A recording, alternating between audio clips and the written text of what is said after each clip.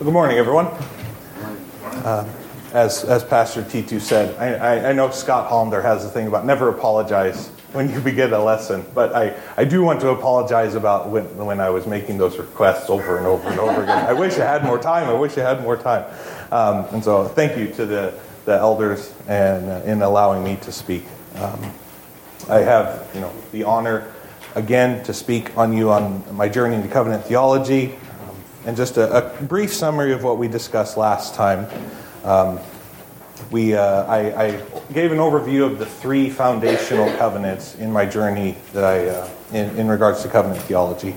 We began with the covenant of redemption and how it is the eternal intertrinitarian covenant between the Father, the Son, and the Spirit in accomplishing the redemption of the elect. I shared a quote from R.C. Sproul that stood out to me in my own journey that summarizes how this covenant is accomplished. He says, "It is the Father who sends the Son into the world to redeem his people. It is the Son who accomplishes that redemption by his work of obedience, and it is the Spirit then who applies the work of Christ to his people. It is the Spirit who brings us to the Son, who reconciles us to the Father." This is the covenant that we will be looking at closer this morning. We then examined the covenant of works. We saw how Adam, being humanity's covenantal head, violated the terms of the covenant that God entered into with him in the garden. The covenant of works brings only death under Adam's headship, but under the covenantal headship of Christ, the true and better Adam, it brings life to those who are elect in him. I hope to examine this covenant in the month of June, and then we briefly close by looking at the covenant of grace. We saw how this covenant began immediately after the fall and God's promise to Adam and Eve, in that he would put enmity between the seed of the serpent and the seed of the woman. And we also looked at a quote from Herman Bavinck, where he talks about how this plays out practically in the church. He says in his Reformed Dogmatics, "The covenant of grace is about not only individual persons, but also organic wholes, including families and generations. Therefore, some who remain inwardly unbelieving will for a time in the earthly administration and dispensation of the covenant of grace will be part of the covenant people. The final judgment belongs to God alone, and in this life the church must regard such with judgment of charity." And so I hope to examine that one in the month of July. So these three lessons. So brief summary of what we previously discussed. And so I'd like to take a closer look at the covenant of redemption in my own journey this morning. And so you have your outlines. And my outline goes looking at the historical origin, the development, and understanding of this covenant, then examining Scripture and how it speaks about this topic, and finally close with addressing why does this matter.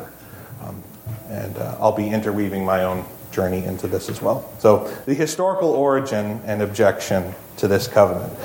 Historically, the term the covenant of redemption seems to suddenly appear on the scene in the middle of the 1600s. In 1638, the first recorded usage that we have is from David Dickson at the General Assembly of the Church of Scotland, and he gave a lecture that was titled "Arminianism Discussed," where he corrects some of the errors of Arminianism, or addresses some of the errors of Arminianism, and he presents the Reformed view, which contains the covenant of redemption. And over the course of the next decade, from 1638 to 1648, Dickson and several other well-known theologians, Thomas Goodwin, who was a member of the Westminster Assembly, Edward Fisher, John Owen, and James Durham, would write several papers using the term covenant of redemption when referring to the eternal redemptive activity between the Father, the Son, and the Spirit. And so early on in my own journey, when I began to study about covenant theology and become familiar with these terms, this term for me, the title, the covenant of redemption, I thought at first it was very speculative, and I had questions and reservations about it. Why does this term suddenly seem to appear out of nowhere in the middle of the 17th century? Shouldn't things that arise very quickly give us reason to pause in a way? We see that through church history. And these questions and reservations that I was experiencing were already shared by several other men within the Reformed community. Men like Karl Barth, John Murray, Robert Latham, and O. Palmer Robertson. And specifically, O. Palmer Robertson I want to focus on because I highly recommend his book, The Christ of the Covenants. But in his book, he does bring up some objections and reservations to this covenant that I shared with him. And so the first quote from Robertson there, he says, "This particular covenant finds no specific development in the classic creeds of the reformers of the 16th and 17th century, but it has been recognized broadly among covenant theologians since that time. A sense of artificiality flavors the effort to structure in covenantal terms the mysteries of God's eternal counsels." So once again, at the time, I agreed with Robertson. Being completely unfamiliar with these terms and understanding it, the sense of artificiality, of speculation, and even at the time of what seemed to be the forcing of covenantal terms into Scripture. And it seemed to me to go beyond what was written in Scripture because I was ignorant without knowledge about it. And this is also another point that Robertson makes. He says, Scripture simply does not say much of the pre-creation shape of the decrees of God. To speak concretely of an inter-Trinitarian covenant with terms and conditions between Father and Son is to extend the bounds of scriptural evidence beyond propriety. And so Robertson concludes that those who hold to the understanding of a pre-creation covenant between the Father and the Son, and by inclusion the Spirit, are assuming that a covenant is defined simply as a mutual contract or agreement, and not as he sees a covenant to be properly defined as, quote, a bond in blood or a bond in life and death sovereignly administered. From Robertson's definition of covenant, it is required to be instituted by the shedding of blood. And he sees Hebrews 9, 16 through 18 as giving the proper definition of a covenant. And so Hebrews 9, 16 through 18 says, "For where there is a testament, there must also be of necessity the death of the testator. For a testament is in force after men are dead, since it has no power at all while a testator lives." And this is where he pulls this objection from. "Therefore, not even the first covenant was dedicated without blood." When God makes a covenant with Abram in Genesis 15, we see the suzerain vassal ceremony. We talked about this previously, which included the cutting or dividing of animals and laying opposite of one another, and the shedding of blood. Genesis 15:10, "Then he brought all these to him and cut them in two down the middle, and placed each piece opposite the other. And on that day, the Lord made a covenant with Abram." Likewise, when God ratifies a covenant with the people of Israel in Exodus 24:8, Moses took the blood, sprinkled it on the people, and said, "This is the blood of the covenant which the Lord has made with you."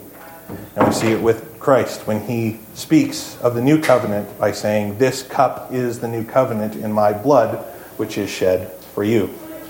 These examples meet the biblical requirement as O. Palmer Robertson sees it to be defined as. Therefore, when he views this, what the covenant theologians would call the covenant of redemption, he says that this does not meet the requirement as given by Scripture between the Father, the Son, and the Spirit. But as I continue to examine different writers, I begin to have some questions about Robertson's definition. I begin to see that his definition of covenant did not sufficiently encompass all covenants in Scripture. For example, God's covenant with Noah and with David, which Robertson agrees in his book, The Christ of the Covenants, are covenants. These are not instituted by blood. The covenant between David and Jonathan in 1 Samuel 18, where Jonathan made a covenant with David because he loved him as his own soul, involves no shedding of blood and the dividing of animals. And the covenant between Israel and the Gibeonites in Joshua 9 was also not a covenant instituted by blood. And so these covenants are not only between men, between nations, and also between God and man. They do not always require a suzerain vassal type ceremony, which included the cutting, dividing of animals and the shedding of blood. But I had to agree that these are covenants as defined by Scripture itself. So while I do believe that Robertson's definition of covenant being a bond in blood or a bond of life and death sovereignly administered is an appropriate definition, and I still highly recommend the book for anybody interested in reading it, I do not believe that his definition fully encompasses all covenants in Scripture. And so in my own journey, with that objection and answers addressed or answered, I began to examine two other primary objections that I shared with Robertson with regard to the covenant of redemption. One, its sudden appearance onto the scene in the 17th century. And two, its lack of development in the classic creeds of the reformers of the 16th and 17th century. And I would even say the writings of men during the Reformation of the 16th, 17th century. And so let us examine both of these objections. So its sudden appearance and development. Like I said, I must agree that the title, the Covenant of Redemption, has not been found in any writings as of yet before the 17th century. As I previously mentioned, David Dixon in 1638 at the General Assembly of the Church of Scotland is currently believed to be the first person who is recorded to use this title.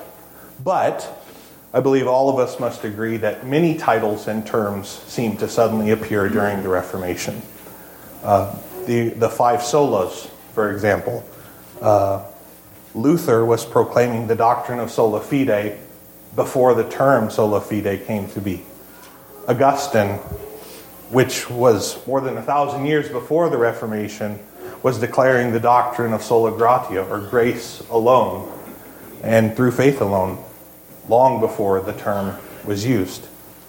And so I came to realize, though, that the language was there. The imagery was there. And so I began to study whether the teachings and writings of theologians with regard to this eternal activity between the Father, Son, and Spirit was foreign to church history before the 17th century. And the short answer being, it was not. It was not foreign at all. While Dixon's lecture in 1638, titled Arminianism Discussed, was addressing several errors of Arminianism at the time, Jacob Arminius himself, in 1603, explicitly references the covenant between the Father and the Son. Now, I know that quoting Jacob Arminius in a positive light might get me in trouble here. Might be dragged outside and stoned. But I want to show that Arminius himself, while he gets many things wrong, he does view the relationship between the Father and the Son to be a covenant. Arminius said, quote there in the outline, "Not only on the account of the decree of God is faith in Christ necessary, but it is also necessary on account of the promise made unto Christ by the Father, and according to the covenant which was ratified between both of them. This is the word of that promise. Ask of me, and I will give thee the heathen for thine inheritance." Psalm 2:8. Christ, therefore, by the decree, the promise, and the covenant of the Father, has been constituted the Savior of all that believe on him. Arminius saw Psalm 2:8 clearly showing that before the foundation of the world, the Father and the Son entered into covenant relationship to redeem the heathen for thine inheritance. Because at no time from his incarnation to his ascension do we see Scripture speaking about any time where Jesus asked for the nations for his inheritance. Scripture does clearly speak, though, about this agreement between the Father and the Son in eternity before the foundation of the world. And we will examine this later. But what Arminius saw in Psalm 2:8 is that an agreement or covenant was between the Father and the Son to accomplish the redemption of all that believed on him. So moving from the 17th century to the 16th century, I found Theodore Beza, who was a student of John Calvin, in 1567, while examining Jerome's translation of the Latin Vulgate, was studying a specific passage of Luke 22:29, which reads, in the Vulgate, and I appoint unto you a kingdom as my Father appointed unto me a kingdom. Beza noted that Jerome used the term appoint to translate the Greek word for covenant, and Beza believed this to be an incorrect translation. So in Beza's translation of the New Testament, he translated as, I therefore covenant to you, just as my Father covenanted to me, a kingdom. To borrow a quote from a theologian today, J.W. Fesco, when speaking about Beza's translation here, he says, Beza dropped an exegetical pebble in the theological pond, and it rippled into the 17th century. And I would even say that it has rippled through to our century today.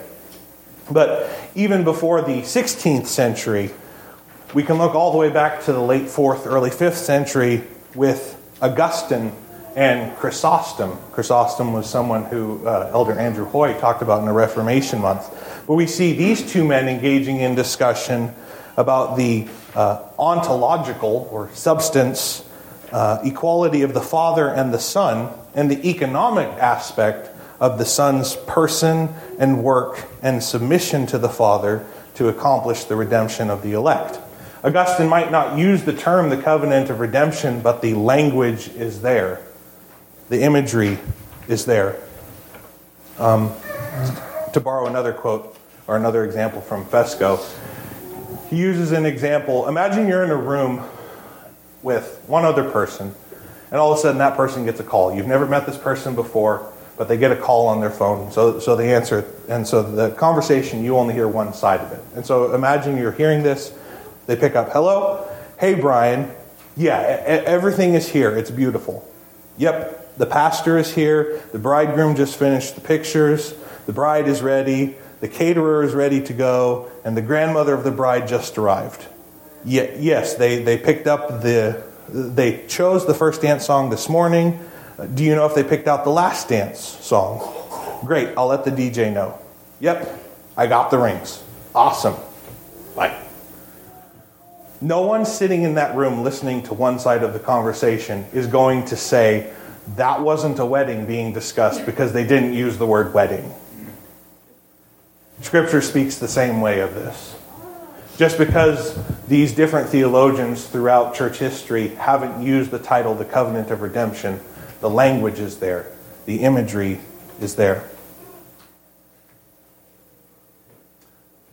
As these men that I've mentioned here in this, just these few examples of Dixon, Arminius, in this instance, Arminius, Beza, Augustine, and there's many others we can look at, Rutherford, Turretin, Gillespie, Whitsius, and more modern like Voss or Bavinck or Hodge.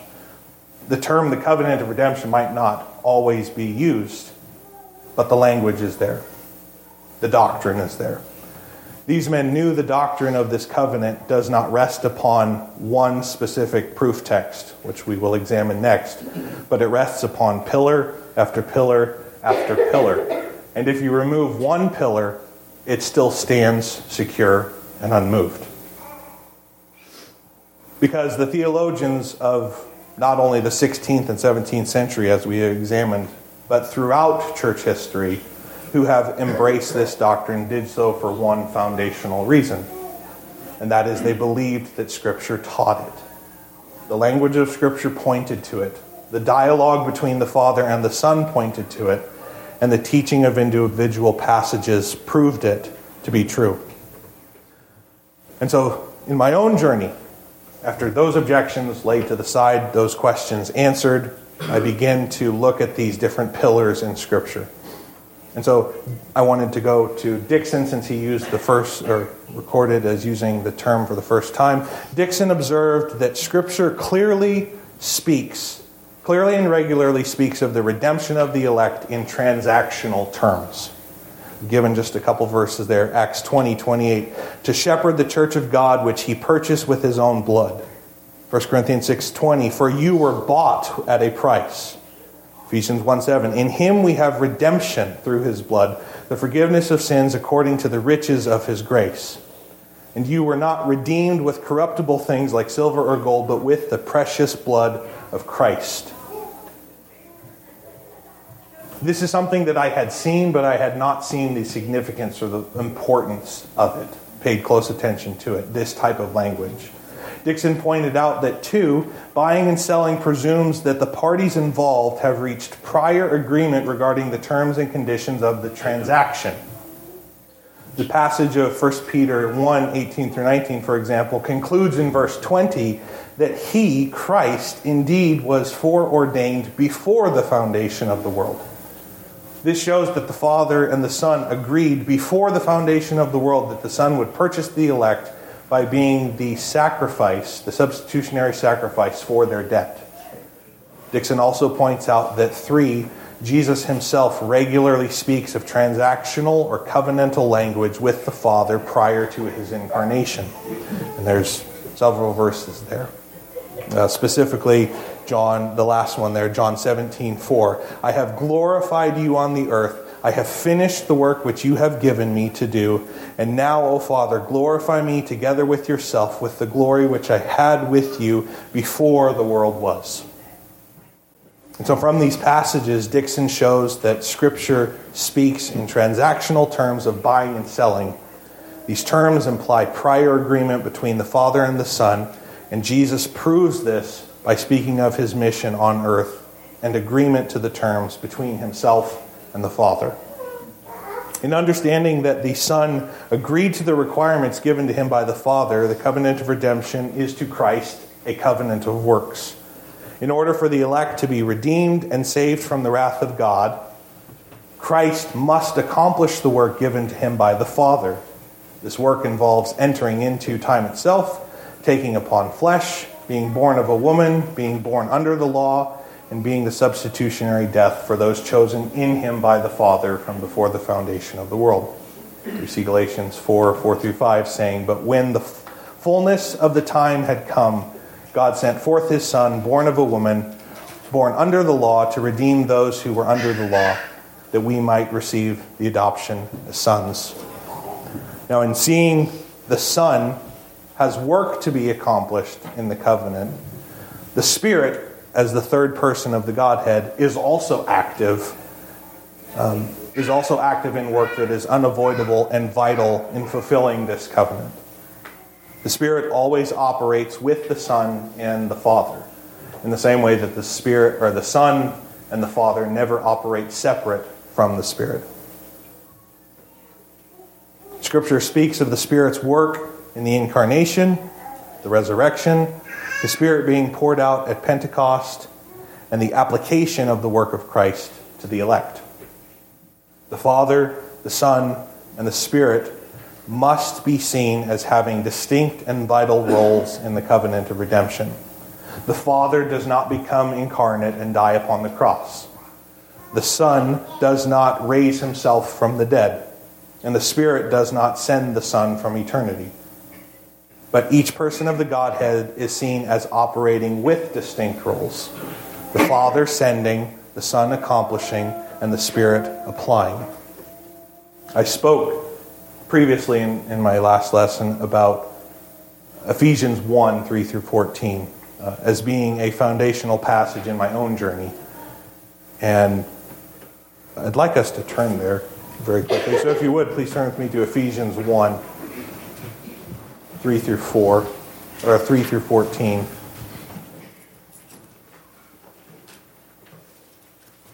Ephesians 1, 3 through 14. This passage in my own journey shows the activity of each of the persons of the Godhead accomplishing the redemptive work of the elect. Ephesians 1, starting in verse 3. Blessed be the God and Father of our Lord Jesus Christ, who has blessed us with every spiritual blessing in the heavenly places in Christ, just as he chose us in him before the foundation of the world, that we should be holy and without blame before him in love, having predestined us to adoption as sons by Jesus Christ to himself, according to the good pleasure of his will, to the praise of the glory of his grace, by which he made us accepted in the beloved. In him we have redemption through his blood, the forgiveness of sins according to the riches of his grace, which he made to abound toward us in all wisdom and prudence, having made known to us the mystery of his will, according to the redemption, according to his good pleasure, which he purposed in himself, that in the dispensation of the fullness of the times he might gather together in one all things in Christ, both which are in heaven and which are on earth, in him. In him also we have obtained an inheritance, being predestined according to the purpose of him who works all things according to the counsel of his will, that we who first trusted in Christ should be to the praise of his glory. In him you also trusted, after you heard the word of truth, the gospel of your salvation. In him also, having believed, you were sealed with the Holy Spirit of promise, who is the guarantee of our inheritance until the redemption of the purchased possession, to the praise of his glory. And so in this passage, we see the Father choosing, in verses 3 through 6, the Son accomplishing the work given to him by the Father, verses 7 through 12, and the Spirit applying or sealing the work of Christ to the elect, verses 13 and 14. And so I thought I had put it on the outline, but I don't think I did. There's many other passages that relate to this covenant of redemption. If you wanted to write a couple of them down, Psalm 2, 7 through 8 was one that really stood out to me. Psalm 110, Isaiah 53, 10 through 12, Zechariah 6:13, and 2 Timothy 1, 9 through 10. And I can give you those later today. But this passage specifically in Ephesians 1 is the one passage that completely changed in my thinking. I came from an evangelical or dispensational background, and so I didn't really know how to interpret Ephesians 1. Chosen in Christ before the foundation of the world. What does that even mean? And so in coming into covenant theology, this passage is just completely different to me now. And I cannot read it or hear it being read without rejoicing in this glorious covenant of redemption. And so, application. I left that out. I left that practical side out in my previous lesson. Andrew Hoy was talking about that. And the question of, well, why is this important? You've said all of this, you've shown this, but why does it matter? How does the covenant of redemption have any significance in my day-to-day life? Let me present two things that I found significant in my own life when I came to understand this covenant. Actually, let me present three things. One, the covenant of redemption is the surety of the elect. The unchangeable covenant of God is our surety. Our salvation is sure. Because just as it is impossible for God to lie, it is impossible for our salvation to be undone. Scripture testifies to this in Philippians 1:6 by saying, being confident of this very thing, that he who has begun a good work in you will complete it until the day of Jesus Christ. Or as the ESV says, will bring it to completion at the day of Christ. The elect are safe because the Father has given them to the Son, and Christ says that this is the will of him who sent me, that of all that he has given me, I shall lose nothing, but raise it up at the last day. John 6:39. The Son accomplishes everything that he said he would do. And the Spirit, as we read in Ephesians 1:13, is the guarantee of our inheritance until the redemption of the purchased possession. The Spirit will surely apply the redemptive work of Christ to the elect. The Spirit brings us to the Son, who reconciles us to the Father. And all of that is done to the praise of his glorious grace. And so the covenant of redemption is the surety of the elect. Not based upon anything that they have done or can ever do, but upon the eternal activity of God from before the foundation of the world, to redeem a people to himself.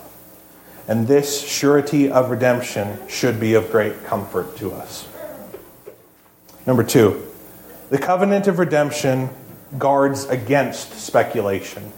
And I know I brought up that at first I was speculative. I had questions. But the more I studied this, I realized that we have, as we've examined it here this morning, we have not only seen what several theologians have said with regard to this covenant, but we have examined what Scripture communicates in its transactional language between the Father and the Son.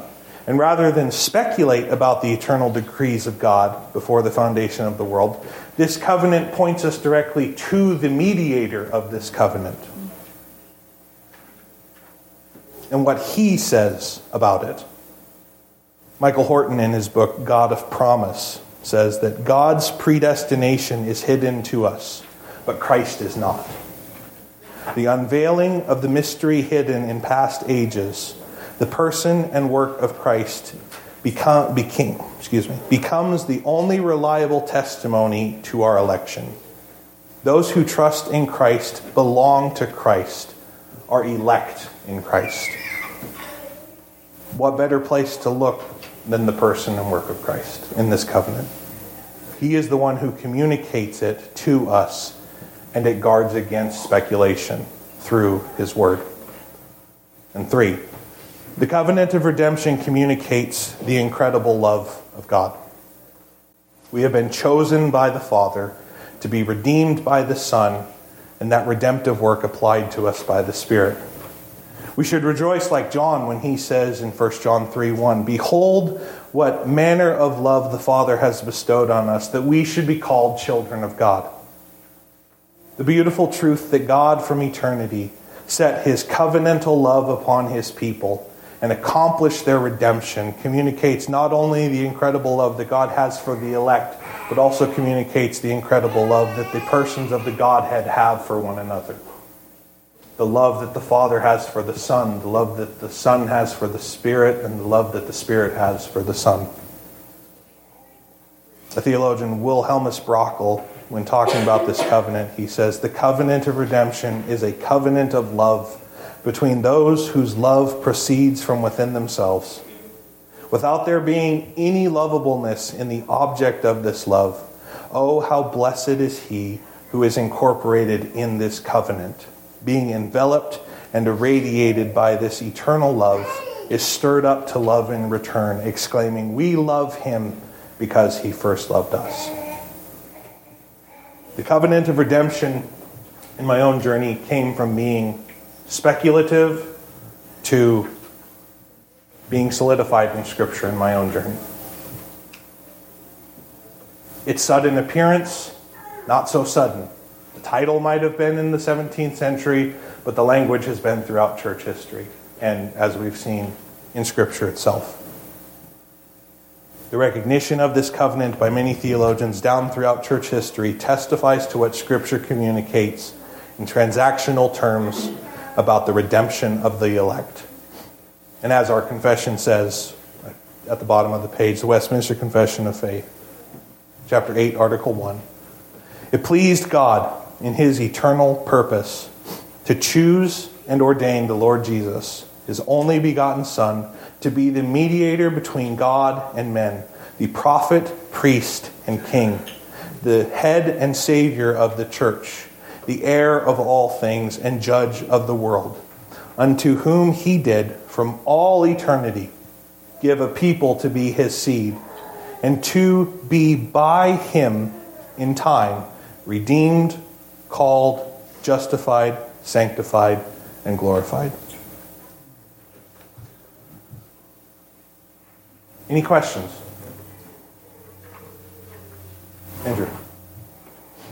So as far as the debate about the term covenant of redemption, or whether or not this pre-creation agreement should be called a covenant, what do you think is lost if we don't call it a covenant?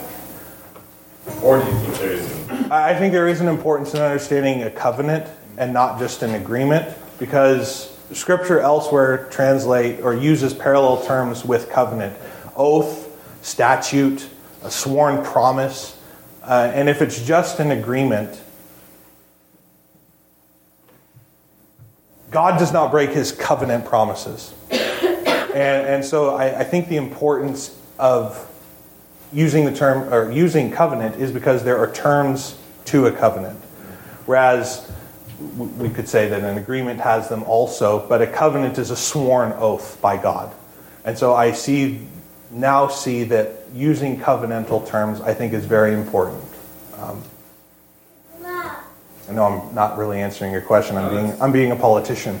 That's a good step in the right direction. Yeah. And like I said, I don't know if I've said, I'm still very new to covenant theology. This is still a brand new thing to me. I'm only 2 years into this. And so I'm still learning. I was doing more research on what does it mean that the Son is the eternal sonship of Christ. What does that mean in covenantal terms? And so with Robertson's objection of there's no terms and conditions, I think that was on one of his quotes. He says, up towards the beginning,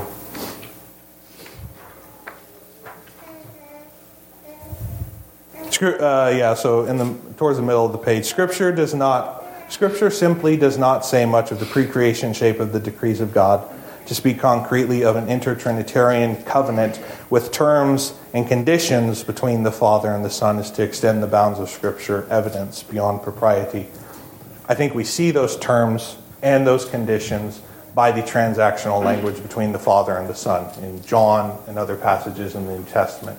And so I think that gives extra emphasis to it being a covenant, not just an agreement. Where we have agreements here on earth, we know that we break those agreements. But God himself, when he makes a promise, we understand it to be a covenantal thing, that he cannot break it. I hope that answers it somewhat. Good question. Anyone else? Okay, let us pray. Our Almighty God of covenant, we thank you that before the foundation of the world, you sovereignly chose to redeem a people for yourself. That through you sending the Son, through the Son accomplishing the work given to him, and through the Spirit applying that work, we have been redeemed. And so we thank you for choosing, not based on our own meritorious work, but upon the work of the perfect mediator of the covenant, and that being Christ. And so we thank you also for the Spirit, that he will apply the work of Christ to us. And I pray, Father, that as we think about this covenant, that it would be of comfort to us to know that you have chosen, you have said, you have promised, and you will accomplish what you have sworn to do. We know that it is by grace that we have been saved. It's nothing we have done. And so we thank you for this covenant of redemption that Scripture communicates to us. And we thank you for the men throughout church history who have worked through this doctrine and communicate it to us today. I ask that you would bless the rest of your Lord's Day, bless the preaching of your word as your people gather to worship you. And I ask all these things in the name of your Son, through the power of your Spirit, to the praise of your glorious grace. Amen.